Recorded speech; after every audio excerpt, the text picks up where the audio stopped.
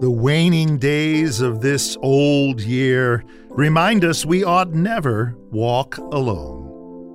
We need 3 things to end December: forgiveness for the wrongs we've done, the healing of our wounded memories, assurances that we will have safe company in days and miles ahead.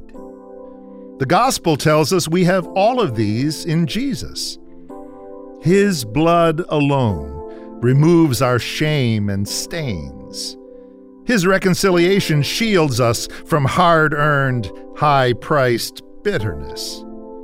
His promise to stay with us in every hour, in every age, gives courage on dark nights and lifts our hearts when we can't know the future.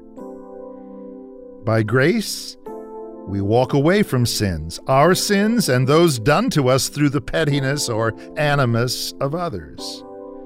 By grace, we lose the need to sanctify our scars or grimly tell our tales of injury.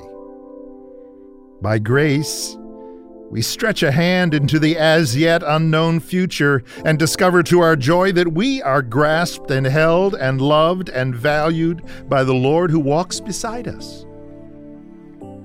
We dare not make this crossing by ourselves, for we will either fall back into what has been or hide in fear of what may be. The grace of Jesus makes the new year safe for pilgrims walking homeward. I will never leave you or forsake you, Jesus says to all who journey with him. And for this moment, month, or year, our hearts are light, our spirits high. The road ahead is rich with kindness and companions. So stay in grace.